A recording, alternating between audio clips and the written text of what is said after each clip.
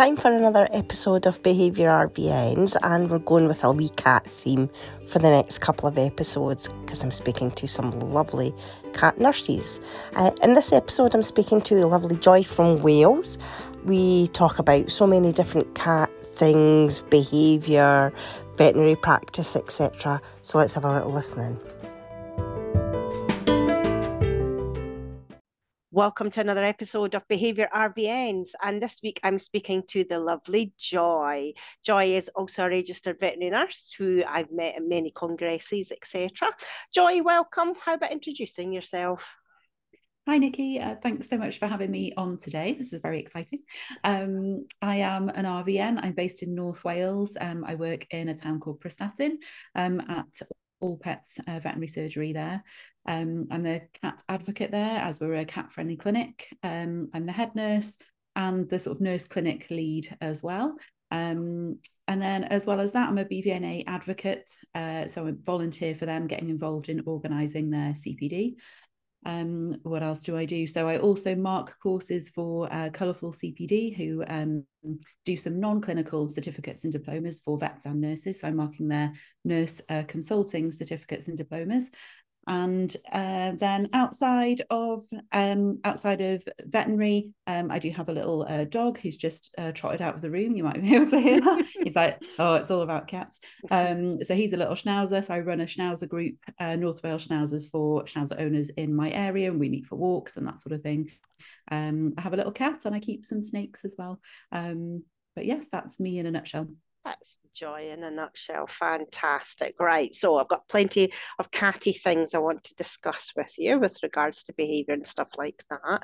So I have spoken to many other speakers on this podcast about the cat friendly clinic, and I'm sorry, people, but I'm just going to keep banging on about this because I do think it is such a super important thing to talk about, to discuss, to promote, because it is such an amazing scheme. How does it work at your end? You said your practice is cat friendly registered, yeah? Yeah, so I'm the cat advocate there, and I was in my previous practice as well, which was the first practice I worked at in Llandudno. And it was back when I was an animal care assistant coming up to being a student veterinary nurse that I got the accreditation there. And then when I moved on to my new practice, once I'd registered, my boss sort of gave me, one of my tasks was to get the accreditation. So I was like, yeah, been there, done that. I'm your girl. So yes, as soon as I sort of heard about this as a practice, I thought it could really benefit us. It sort of showcased what we offer to cats and their owners, and how we can improve their experiences.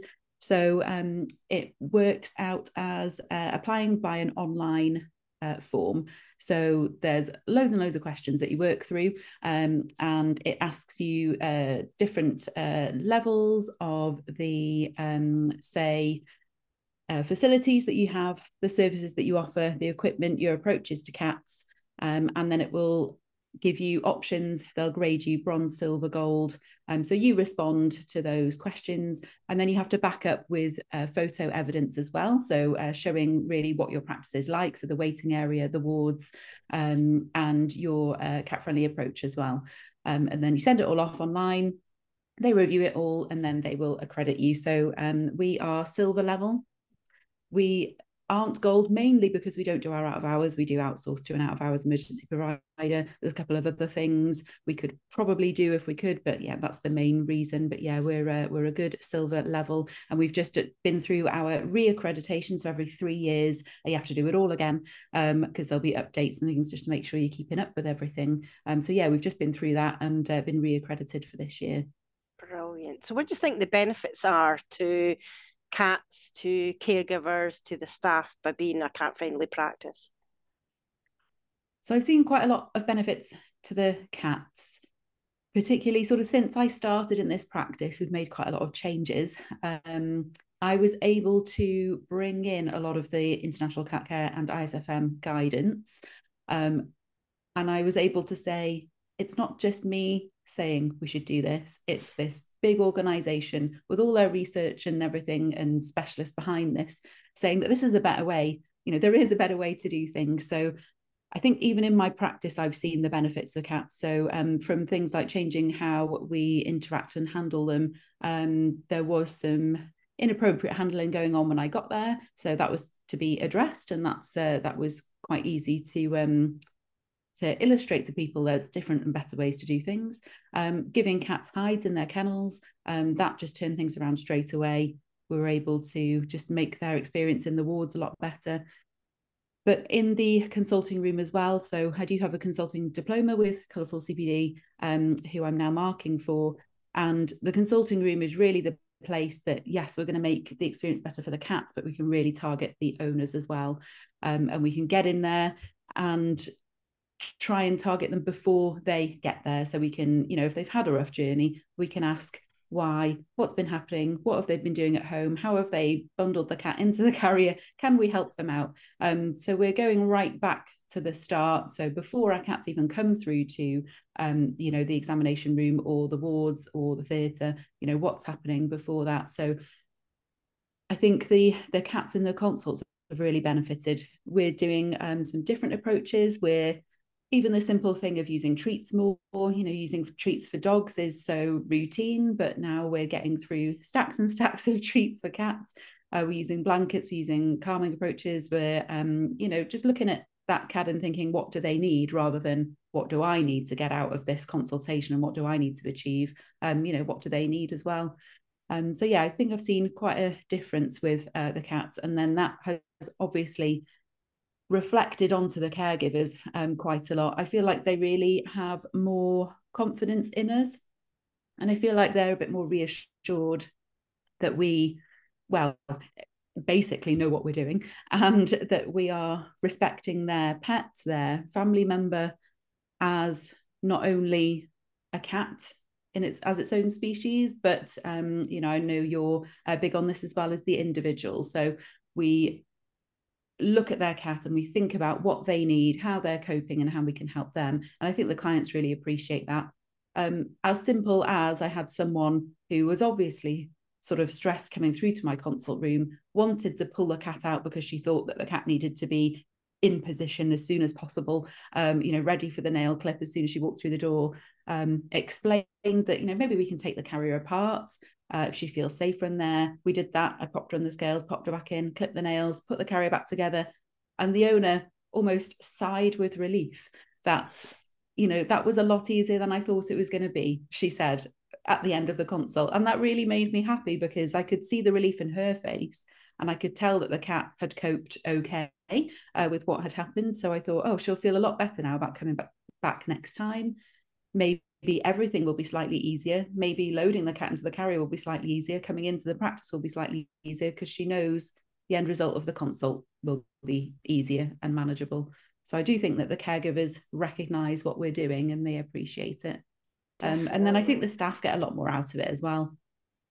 I think we see, we want to see happy cats. My heart hurts a bit if I see a cat that's worried or scared or trying to repel us. They don't want us near them, and obviously I just want to squeeze them. I know they don't want to be squeezed, but if we can get to a happy medium in the middle, that I can do what I need to do and they're going to cope with it, that's what we want to achieve. And I think the staff do get a lot out of that when they see the cats coping better, interacting better, and sometimes enjoying a vet visit, which is the aim. Definitely. It is quite a lot there to pick apart, but it's quite interesting when you're talking about client perception, caregiver perception, because I've been in exactly the same position where a caregiver has rushed in, it's a nail clip, and sometimes they warn me beforehand that, oh, the last time it was a bit of a disaster and it took 3 people to pin them down. Or sometimes they don't tell me until afterwards, and they're like, oh, that's completely different from the last time where it took 3 people to pin the cat down. And I'm just like, there's no need. If we can appreciate the cat's natural instinct is to be in control, and to give them that control by allowing them to come out the carrier themselves, allowing them to walk around if they want to, or having the pheromones to relax them. It makes it so much easier, doesn't it? Absolutely. I think I've picked up a few, hints and tips over the last sort of few years when I've been looking at this a bit more. And Sarah Heath obviously came up with a gem at BSAVA. I think it was 2022, I think it was, when they did whole streams on behaviour that year. And, you know, they were talking about using anxiolytics, and everyone now is jumping on that, and they're great and so beneficial. But she made such a good point that the clue's in the name. And is that cat anxious? Or does it just want to jump off the table because it's a little bit frustrated about staying on the table? And it actually prefers to explore its boundaries, explore the whole room, check everything out, look around its surroundings from a different perspective. And that has really made a difference. You know, the examination table is not the only part of the consulting room, and it's not the only part of the cat's environment when it comes to the vets. And that made sort of a big difference. So I found that some cats cope a lot better if we let them explore first. And then you can either go and see them wherever they've sat down for a little wash, or you can bring them back to the table if you want to. And they're a bit more settled about things. And yeah, that's just made a big difference, thinking about what that cat is actually feeling and what they need to do to cope. And then it means that our consults and, well, a lot of things we do with cats are often more successful. Definitely. You're probably like me. You've probably done many a examination of a cat when it's sitting in a sink, and the client looks at you as if to say, "What on earth?" And you're like, "The cat's happy. Just leave it be. It's comfortable. It feels in control." You were talking about cat carriers as well with caregivers. Do you find the variety of cat carriers out there are not behaviourally acceptable to the cat? And that's a good way of putting it. Yeah. Yes, cat carriers are a thing of mine, and I have to put my caregiver facing positive spin on everything in the consulting room, even though I want to just take it outside and put it in the bin. We're just going to talk about maybe why this one is suboptimal and what an optimal carrier would allow us to do better or allow the cat to experience things differently. My top hates are probably the wicker baskets with the circular front. Yep. We had a particularly difficult cat to extract from that basket, and she was a liver disease cat. We want to take bloods from her, so we're starting out by really struggling to get her out of the carrier. It sets us up really well for taking blood samples, and then the others are probably the backpack style with the clear front. Not ideal. They're just so exposed and nowhere to hide, and people think that they want to look around. I'm guessing most of them don't. I really am. So there's those. And then I like the cage style carriers with the top opening lid, but so many people bring them without any covers, without any privacy. They feel completely exposed, and then they'll put them on the floor at the reception desk, and my heart's beating, and I have to step in. So they're probably the top 3 bugbears, I would say. There's probably more. Or maybe the canvas ones that collapse as soon as you open the zip, those as well. So yeah, I like a good sturdy plastic carrier, preferably 2 openings, front and top, but it's just something that you can take the lid off, and it makes a massive difference. It really does. And I love those ones that have come out the last few years that have the slidey out base. I can't remember what they're called, but they look pretty good as well. So we don't have to do any dismantling. We can just slide straight out and then pop a little towel over if we want to provide somewhere for them to hide. So they look great as well. But yeah, there's so much on the market, and it's usually what the owners want. So is it small? Tick. Is it collapsible? Tick. Is it not going to take up loads of room? Can I fit it on a shelf in the garage or up in the loft? They're just not, they don't think the same way as we do. So there's lots of ways we can educate them about the benefits of the carrier that we're recommending. International Cat Care also, with the Cat Friendly Clinic scheme, have client handouts. So there's a great one called Bringing Your Cat to the Vets, I think. And that goes through carriers on there as well. So quite often I will give them one of them, because again, it's not just me saying it, it's International Cat Care, who are a big, world-renowned organization. They're saying it. So it's not just me. I'm backing myself up with the big guns usually. Definitely. It's funny you're talking about that new cat carrier. I was like, oh my goodness, that looks awesome. And the only sort of minor bugbear I've got about it is that the bottom slides out with the cat on it rather than the top sliding away from the cat. So the cat is moving, That's which a good point. Yeah. which I thought, oh, that might make some cats a little bit feel uncomfortable. It would have been so much nicer if they'd done it where if when you unclip it, the top slides, but the actual base stays still. So, but the Yes. base is within the whole thing. So you're pulling like almost like a baking tray sort of thing. You're pulling the cat out on the baking tray. And I thought, some cats might not like that, but I like their thinking. Yes. Um, It's nearly there. It's it's nearly there. nearly there, yeah. Backpacks are a huge bugbear for me, and I've had this discussion with caregivers, and one lovely lady, and she specifically now only comes to see me, brought her first kitten in one of those bubble backpacks, and very politely and explained to her that cat doesn't feel very comfortable, feels very exposed, very open, etc. She came in the next time with a brand new backpack, which was like the huge ones where the cat had more space, but it was all covered, it was all enclosed, and I was just like, my goodness, that's so fantastic.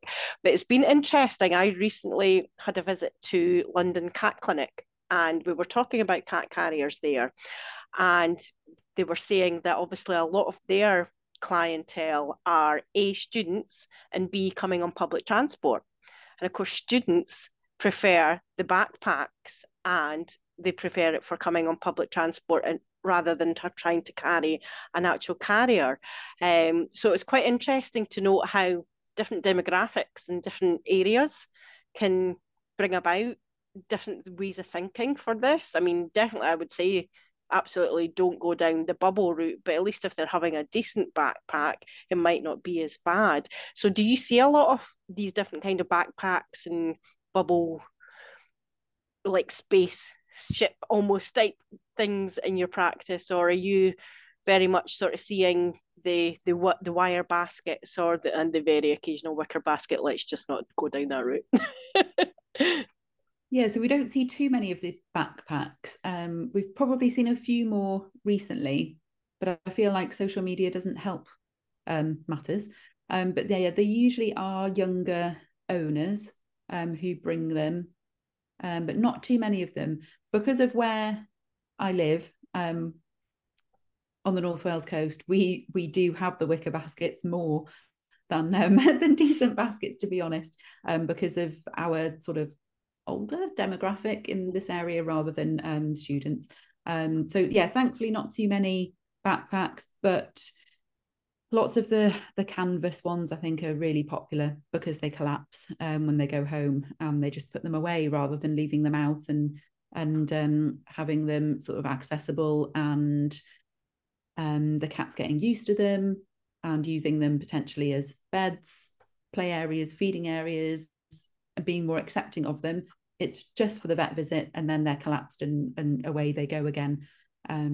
So yeah, canvas ones I think, and wicker. But I'll usually praise people if they have a good carrier. Yeah. So I'll I'll let them know that they've done that they've done a good job, and where did you find it and that sort of thing. So I've had a couple of clients. They're usually, I'll be honest, my sort of obesity clinic clients that the cats are larger and the carriers are small. And I have recommended larger carriers, and they've said that the cats have travelled better to the vets after investing in a larger, sturdier carrier, because obviously they're coming every sort of 4 weeks for rechecks with me. So the cat's got to be comfortable and accepting of travelling. So the owners have seen the difference. We also had another one. I think I've got some pictures of her on my Instagram somewhere, a little ginger cat. There were warnings, all over the patient file as it is, that someone's had a difficult time with her previously. I think it was for her first vaccine, and it was during COVID. So my head nurse at the time and myself were seeing her, and the owners said that they had taken on board the recommendation from the first vaccine. They changed her carrier. She travelled much better. And then she was a cat that needed to explore the room. So we let her explore the room. We offered her hand. She was jumping up, head bumps. She didn't like licky licks, but she liked dreamies. So we found that, yeah, we had options available, dreamies, and we just vaccinated her with no problem. We had a towel ready in case, didn't need that. So for her, that carrier was actually pretty instrumental in making the whole consult better, like I said before. So it's just when they take on our advice and it works, it's great. It's just a great little feeling. And you can see the clients or the caregivers are less stressed as well. They're pleased. So you kind of feel like, well, if they take on that bit of information and that bit of recommendation and it works, hopefully they'll then, they'll build the trust in us and they'll listen to us in future. And it's just all little parts of building that bond with the caregivers. And that's when you close the door of the consultation room and go, yes, once they leave, because you're so happy that everything has worked out brilliantly. And then when you go into the wards, you were talking about cat hides. Explain why, for those that don't know, that are not as genned up on it as we are, why is a cat hide suitable or more suitable than not in the cat kennel itself? Yeah, so they've been brought away from their territory. We know cats are territorial. They have their core territory at home. They've been brought out of that into a completely new territory, and then they've been put in this little scary box with or hopefully not too little and scary if you've got really great kennels. And then you've got strangers walking past all the time, the smell of other cats, all sorts of things going on. And cats want to get away from what they find scary and worrying, and they'll do that by running away is probably, or increasing the distance between them and what they don't like. That's probably number one. Number two, if they can't run away, might be to freeze or try and hide. And then number three would be sort of to repel, and that's when they will make themselves look a bit scary for you to think, oh, I'm not going near that. I'm gonna go away. So just to offer them that option to hide just means that we're catering to that need whilst being able to keep them in a kennel. So we're sort of meeting them halfway. Like, we do need to keep you contained in here. You're here for treatment or you're here for observation. But, we're going to let you hide. So they're not being looked at. They just feel vulnerable. They're predators, but they're also vulnerable. There are bigger predators than them. So they're going to worry about that. It just means that they've got their own space, privacy. They don't have to worry about who's approaching all the time. They've got their own little space, and we tend to, our practice, if we want to do anything with them, we will remove them from that space to do anything and then pop them back. So I know that different people do things different ways, but we count that as their safe space. So we try to remove them from the kennels, and then we'll have a little exam table in the same room out of view of the kennels, or an exam area, and then do what we need to, and then they go back in. And that hide is sort of their own space. Yes, we do need to remove them from it, but we don't do anything that they're not going to like in that space. We won't pre-med them or medicate them or anything like that in their kennel, in their hide. And that's then putting yourself in the space of the cat and thinking, right, well, if I'm going to get jagged here, I'm not going to come back here and feel comfortable. So that's absolutely brilliant thinking. Going in the same sort of theme, obviously, you've said that you're a cat-friendly vet professional, which is probably where you've picked up a lot of these tips from. Explain what that is to people that don't know. Yeah, so it's a little course that ISFM offer. I did it during 2020, when it was basically the year of CPD for me, being on furlough. I basically I walked the dog because we lived right near the beach. I reread Harry Potter and I did loads of CPD. So I did the cat-friendly vet professional course. It's 9 hours of CPD, and I think it's really reasonably priced. It also gives you 33 points if you're an SQP or a registered animal medicines advisor. So I did that as well. And it's just a really good, it's like the underpinning knowledge for starting out as a cat-friendly vet professional. So it starts with the basics, so the origins of cats, which is where all of our knowledge really sort of stems from, going into basic cat behavior, then looking at cat handling and interaction, communicating with clients, again, is a big one in there. And then it looks at the cat friendly clinic scheme as well. So yeah, it's just, if you can't afford either the course fees or the time to do a bigger qualification, it's a really good basis for if you want to be that person in practice who is standing up for the cats, which I've basically always been. So that course was for me. So yeah, it gives you all the basics that you need to know. You can take back to practice, and you just look at things with sort of fresh eyes once you've done a bit of cat behaviour and the ISFM CPD, and you can see where you want to make improvements in your practice. But yeah, you don't have to. You've spoken to so many amazing people on your podcast already that have done amazing things and great things with their careers. They've got lots of letters after the name, but we don't need that to make differences to cats in practice. So I just think it's a really good CPD course for that. It should be, if you get CPD budget, it should be well within your budget. It's manageable. And I think it's a really good starting point if you think, I want to make changes for cats in my practice, but I'm not sure where to start. I definitely go for it. Definitely. And the good thing is they've also got the equivalent for like receptionists as well. So because it's a team effort to be cat friendly in general, regardless of whether you have the cat friendly clinic status or not, it really needs to be a team effort. It can't be the one person standing and shouting like sometimes it can be. You need the backup of your team, and the vet professional and the vet receptionist, little schemes that they have. It's just absolutely fantastic. And then also you are BVNA advocate. Explain to us about that one. Yeah, so also in 2020, I started volunteering with BVNA. So previously, I had volunteered with Cats Protection after working with them for a couple of years after my bioveterinary science degree. So just going back a little bit, I'd done 2 years in the Wrexham Adoption Centre, which was amazing. But I realised that I wanted then to get into veterinary. So rather than leave CP, because they're just an amazing charity, I decided to volunteer for them and become the welfare team leader of my local branch. So I did that for 6 years. But then the branch eventually dwindled, and then COVID happened, and all our volunteers sort of started dropping off. The branch wasn't really feasible to keep going volunteer-led, so that went under the care of the adoption centre. So there was a bit of a gap in my life. And then BVNA started advertising more to get some more regional representatives on board.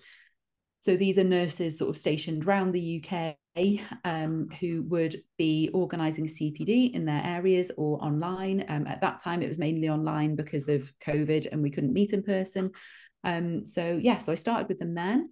And then last year, we have sort of evolved from a big group of regional representatives into a smaller group of BVNA advocates. So there are now 6 of us. We were all previously reps, so the numbers have just sort of condensed a bit, and we're working together as a team but also individually. So our role is to plan and organise the CPD for BVNA through the year, but everything except Congress basically, and the learning pathways. Those are sort of bigger chunks of CPD that are organised by the main team, but we will organise in-person events in our areas and online webinars as well. So I've got a webinar in March on rabbits and guinea pigs and some anaesthesia considerations, perioperative ideas for them. And I've got a cardiology evening at my place of work in May, and then looking to do maybe a sort of day session later in the year on sort of boosting nursing skills. So I might do a little bit of confident consulting and cat friendly sort of thing during that. But yeah, we're working together to create the CPD, but we're sort of doing it fairly individually at the moment. But yeah, it's amazing to be involved. And we're involved with Congress as well. So we do a bit chairing there. So we'll sort of lead the sessions and introduce the speakers and take questions and things. So yeah, it's really great to be involved with that, which is obviously the best Congress that there is. Absolutely. So every October I've been for the good past few years. I think I went first as an animal care assistant, and then I've tried to go every year since. So yeah, I'm a nerd. So wanted to just get involved straight away, and I thought this is amazing. So when the volunteer role came up, I was there. So yeah, the BVN advocate role, I think, is still developing a little bit. But yeah, we're trying to get stuck in with plans for this year, and it's coming together. So Brilliant. yeah, it's going And well. Congress for you last year was a first as well. Oh yeah. So I was very gratefully asked to speak at the 50th anniversary of Congress, which was fab. And I did basically weight management or obesity clinics, whatever you'd like to call them, looking at cats and dogs. So yeah, I spoke there in the consulting stream along with yourself, and it was a really big honor. And I had so much really great feedback afterwards. I didn't think I would. I kind of put my Instagram out there. I put my email out there saying, if you want any support, let me know. Didn't really expect much. And then I just got loads of messages and emails saying, this is amazing. Can you send me this? Can you send me that? So I sent out some resources to help people. And I got loads of really good feedback. And wasn't it scary being on that big stage? Because I too was doing the Yeah. Congress for the first time right after your lecture, and it was so scary being up there. But wasn't it so empowering to spread the word? And then, as you say, like yourself, I got amazing feedback afterwards, and it was just a fantastic experience. Yeah, I felt scared when I was waiting to start. And I was looking over at my chair, Rhiannon, who is so lovely and supportive. And she was so calming. And I was looking over at her like, this is really happening. And once I got into it, after about 5-10 minutes, there was no stopping me. And it was great. It was really great. And just looking at all the faces, like nodding along with me or taking pictures of the slides and thinking, people actually want to know like what I'm saying, because you just get that imposter syndrome creeping in. Like, what on earth am I doing stood up here? Our Congress that I've come to loads of times and I've seen, all the big names speak at. But then afterwards, everyone's like, oh, this is great. I really enjoyed it. Can you help me with this, that, and the other? So I thought people want to know what I have to say, which was really great and empowering, like you say. Definitely. And talking of congresses, I mean, I met you at the ISFM congresses and nursing days that they have. So why, if you're like me, which I know you are, why do you go to them all? What are you hoping to um, take from the congresses that you go to? Yeah, I think I really like in-person events because I feel like you're with like-minded people, and I always feel like you feel again empowered but also sort of inspired at the end of it. But I particularly like the ISFM days, which I'm really hoping that they're going to bring back, because they haven't really done one since we met at that 2020. And then halfway through the second day everyone was going home because we were going into lockdown. Mm-hmm. And I'm just really looking forward to doing another one, because I can't quite afford or manage to get to their big congresses, so these nursing days are really great. But yeah, it's the vibe that you get. And I feel like with the ISFM ones, I feel like everyone's there actually for the cats. Like, they're not there for themselves. They're not actually there for the CPD hours. Like, yes, that's a great bonus. But people are there for the cats, and they want to improve the service and care that they can give to their feline patients, which is kind of why I'm there as well. So you kind of, you feel like people are really into it. But yeah, I tend to go to BSAVA now. Now it's moved to Manchester, so I've been the last couple of years. That's really accessible. Was thinking about London Metro, but again, it's a little bit of a stretch. But I might. I was maybe going to see if I could go with BVNA one year and sort of and chair for them, because they run a nursing stream there. And yeah, BVNA obviously is amazing. But yeah, I just love the feel of cat nurses getting together and just loving it. And that last one we went to was really great. But yeah, I think that's it. I think it's the up to date knowledge as well. So ISFM in particular always get the leaders. So you always get the leaders in feline behavior and medicine, and they bring their A game. They bring the most up to date knowledge, all the research that you want. And yeah, it's just always inspiring. There's always something that you can take back to practice and tell the rest of the team and implement in your practices running. Definitely. And I'm like yourself. I do so much CPD, but it's so nice to feel like you're not the only one, because sometimes when you're only working within your own practice, and everybody has their own different opinions on how much they want to learn, how much they want to do. But when you go to things like ISFM, BVNA, and you feel part of a team in the profession, because there is other people there that are interested, want to learn, want to do better. And definitely when it comes to behaviour as well, there's so much good CPD out there that we're obviously planning to do some more at BVNA Congress this year as well, which is absolutely fantastic. But also when it comes to online, your socials are very educational as well. Let's have a wee chat about your social media accounts that you have and what behaviour topics that you like to discuss online on your socials. Yeah, so it's mainly on Instagram. Now and again, I'll share a few bits and bobs on Facebook. But yeah, it sort of kicked off in COVID again because all this free time, what am I going to do? And then you see other nurses being amazing and sharing all this content, educational content, mainly for other nurses. Really, that's sort of what struck me, that there was nurses sort of campaigning for the development and inspiration of other nurses. And I thought, oh yeah, that's something I could get involved with, because I just want to share my my sort of love for cats and everything about making their experience better at the vets. Or I can tell other nurses about this, because you sometimes feel like everyone knows it, because you know it, and you, a bit like you've said, we go to all these congresses and we feel part of a team, so probably everyone knows this, but actually people really don't. So if you can just share a little tip here and there, or what you've learned, then it can actually really change things for the people, whether they've been in practice a long time or whether they're a student or an auxiliary. Just these little tips can really help. So I started out doing some pretty posts with looking at studies and looking at this organization says this, but then that was on furlough.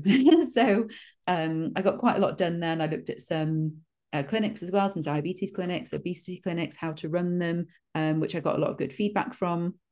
When I went back into work full time, found that obviously a little bit difficult to keep up with, and the inspiration and spending time sort of creating the posts. But now I just find it's useful to pick up on things that I see in practice, or that I see happening around sort of on social media generally. So if in practice I've had a little cat come in and I've had a particularly interesting consultation, for example, the one with taking the carrier apart and the caregiver was much happier, or if we've had a little cat that was terrified and we managed to take a blood sample by doing XYZ, I'll just share what we did, what we found works and why. And then if that can help someone else do that with one of their feline patients, then great. And then, yeah, just little things. So if I'm on a consulting date, or if I'm doing blood pressure, I'll just drop in some tips about blood pressure and how we can get the best out of our blood pressure sessions, what we could do with our cat waiting room, what new things I've done in my practice, what displays I've put up, or who I've seen in a consult. Yeah, anything like that, really. So I'm taking it more kind of like week by week, and do I come across something interesting that I can just drop some little hints and tips to the rest of the nursing world about. I also just use it generally for sort of personal things. You'll find my cat on there. I'll use her for for posts, and a few dog bits here and there as well, and to share some BVNA events. But yeah, I'll keep an eye out what's happening around social media. A lot of American sort of accounts will jump on the TikTok trends, and some of it's not always in the best. It comes from a good place. Sometimes what they're actually saying might not be in the best interest of cats if people take it literally. So maybe some videos in jest about cats that are a bit worried, cats with interesting behavior that they like to call spicy. I might jump on and just give my opinion on this. Apologies, that's my dog coming back in. I might just give my opinion, just because some people might take it literally, and just might misunderstand a little bit, even though the person making the video doesn't mean it that way. So I just like to go on and just look at it from a slightly different perspective, look at it from the cat's perspective, and what actually these videos might result in, and just sort of bring it back to reality a little bit. And you know, sometimes people might think I'm the fun police, but you know, I do it for the cats. Ditto, especially when it comes to spicy. Yeah, that's definitely one of my bugbears. It's actually quite interesting. I don't know if you've seen it yet, but Lucy Hoyle shared a video today of a guy absolutely well-meaning, absolutely adores his kitten, but he's trying to clip the nails of the kitten, and he's been told that, and it's a TikTok thing. And again, like you, I'm not hugely into the TikTok things, but because I see there's so many bad information on there. But this guy, well-meaning, had been told by another TikToker to bite the back of his kitten's neck to then clip the cat's nails. And of course, it worked. And he's like, oh my goodness, she's so calm. Look how brilliant she is. And you and me and every other cat person out there will look at it and be absolutely horrified that this clipnosis style of handling actually just puts the cat into learned helplessness. So it's not actually going to do anything good for the cat's emotional health. So I can totally see where you're coming from with the TikTok scenario. But one good thing that does come out of videos, particularly on your Instagram, is when you can look at relationships between cats and dogs. And one video I saw on your own profile was your own cat and your own dog in your home, and the cat goes up and aloe rubs on the dog. Yeah, talk to us about that. I love that video. I think she'd started rubbing on him before I caught the video, I think. And I just managed to catch the best one because I think she goes right up on her back feet, I think, and gives him a real good rub in the chops. Mm-hmm.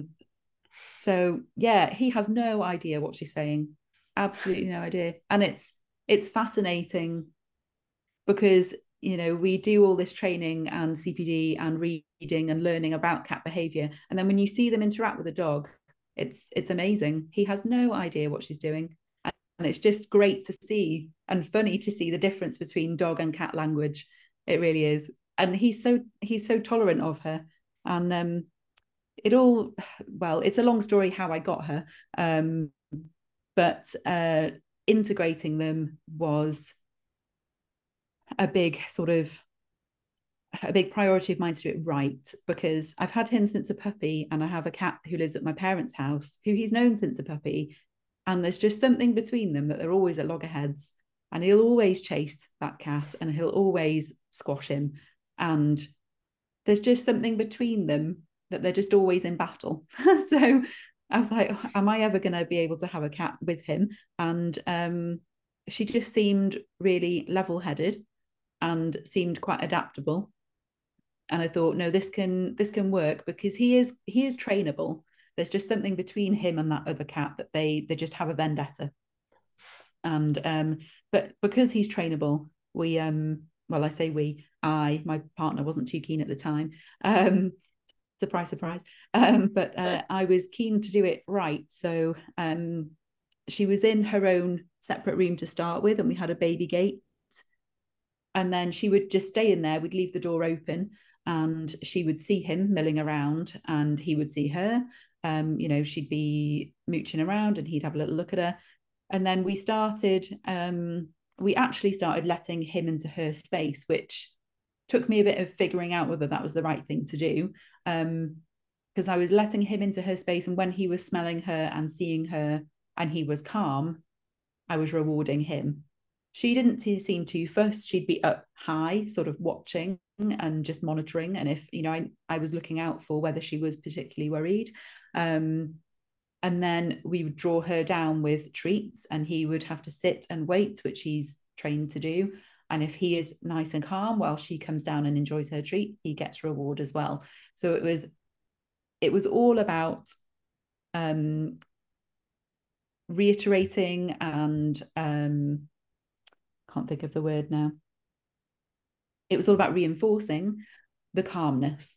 That's what it was all about. And then she gradually would come out of that room, and maybe they'd be together sort of in the kitchen area, which was next to that room. So she'd be up on the table, and then if she jumped down to go to her room, it was all supervised.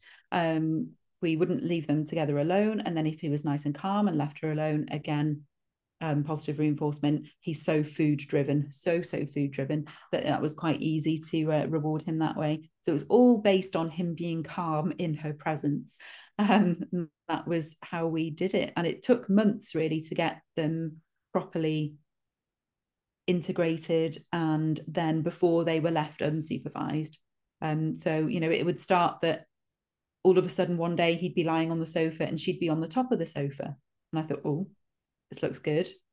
He's not bothered about her being on the top of the sofa, she's not bothered about him being there, and then she just slowly creep down onto the sofa and be like, this is good too. And then within sort of after a few months from the start, they're lying together on the sofa and she's touching him, and he's flat out having a rest, and she's like in a little spoon position, and she adores him. She thinks he's amazing because of how tolerant he's been, and I don't think he could give two hoots about her. But he's so tolerant because of all the training, that they've just got a good relationship. They've got a good understanding. But if he catches her, in sort of no man's land, the chase is on, but she knows that he won't hurt her, and they just catch each other, little playful moments. But other than that, the time really paid off, and supervising them and making sure that he was getting his positive reinforcement when he was being calm has really paid off. And then she'll come up to him now if he's on my lap, and she'll put her head right in his face, like, I'm ready to be groomed. And then he'll give her a nudge, like, what are you doing? Because again, he doesn't really fully understand her, but if I give him a little tickle by the ear, he'll start grooming her. So she just thinks he's great. I'm definitely bottom of her favorite list, because I'm the one that takes her to the vets, I'm the one that cleans her ears, I'm the one that clips her nails. Whereas I think the dog's number one and my partner's number two, and then it's me. But that's the life of a cat mum. Exactly. We live to serve. We live to serve, absolutely. But it's just so wonderful, because so many people would go, oh no, you can't have cats and dogs living together in harmony. And it just, looking at your videos, it just like warms my little heart to think that no, actually you can do it. But all the hard work that's gone on behind it from yourself, thinking about the behavior of the specific species for the dog, for the cat, and you've done it properly and it's worked wonders. So absolutely well done. So just to finish, I've got one more question. If you were a breed of a dog or a cat, what breed would you be? I'd probably be a ragdoll. Just like to lie around. I'm fat and lazy, yeah. No, I like lying around and having my hair stroked, and and my food made for me, and a ragdoll. Sounds like bliss. Joy, thank you so much for taking the time to speak to me. I absolutely appreciate it. I'm lots of learning going on there as well, and hopefully everybody listening into this will also appreciate all the little tips that they've picked up. So thank you very much, Joy. Thanks for having me, Nikki.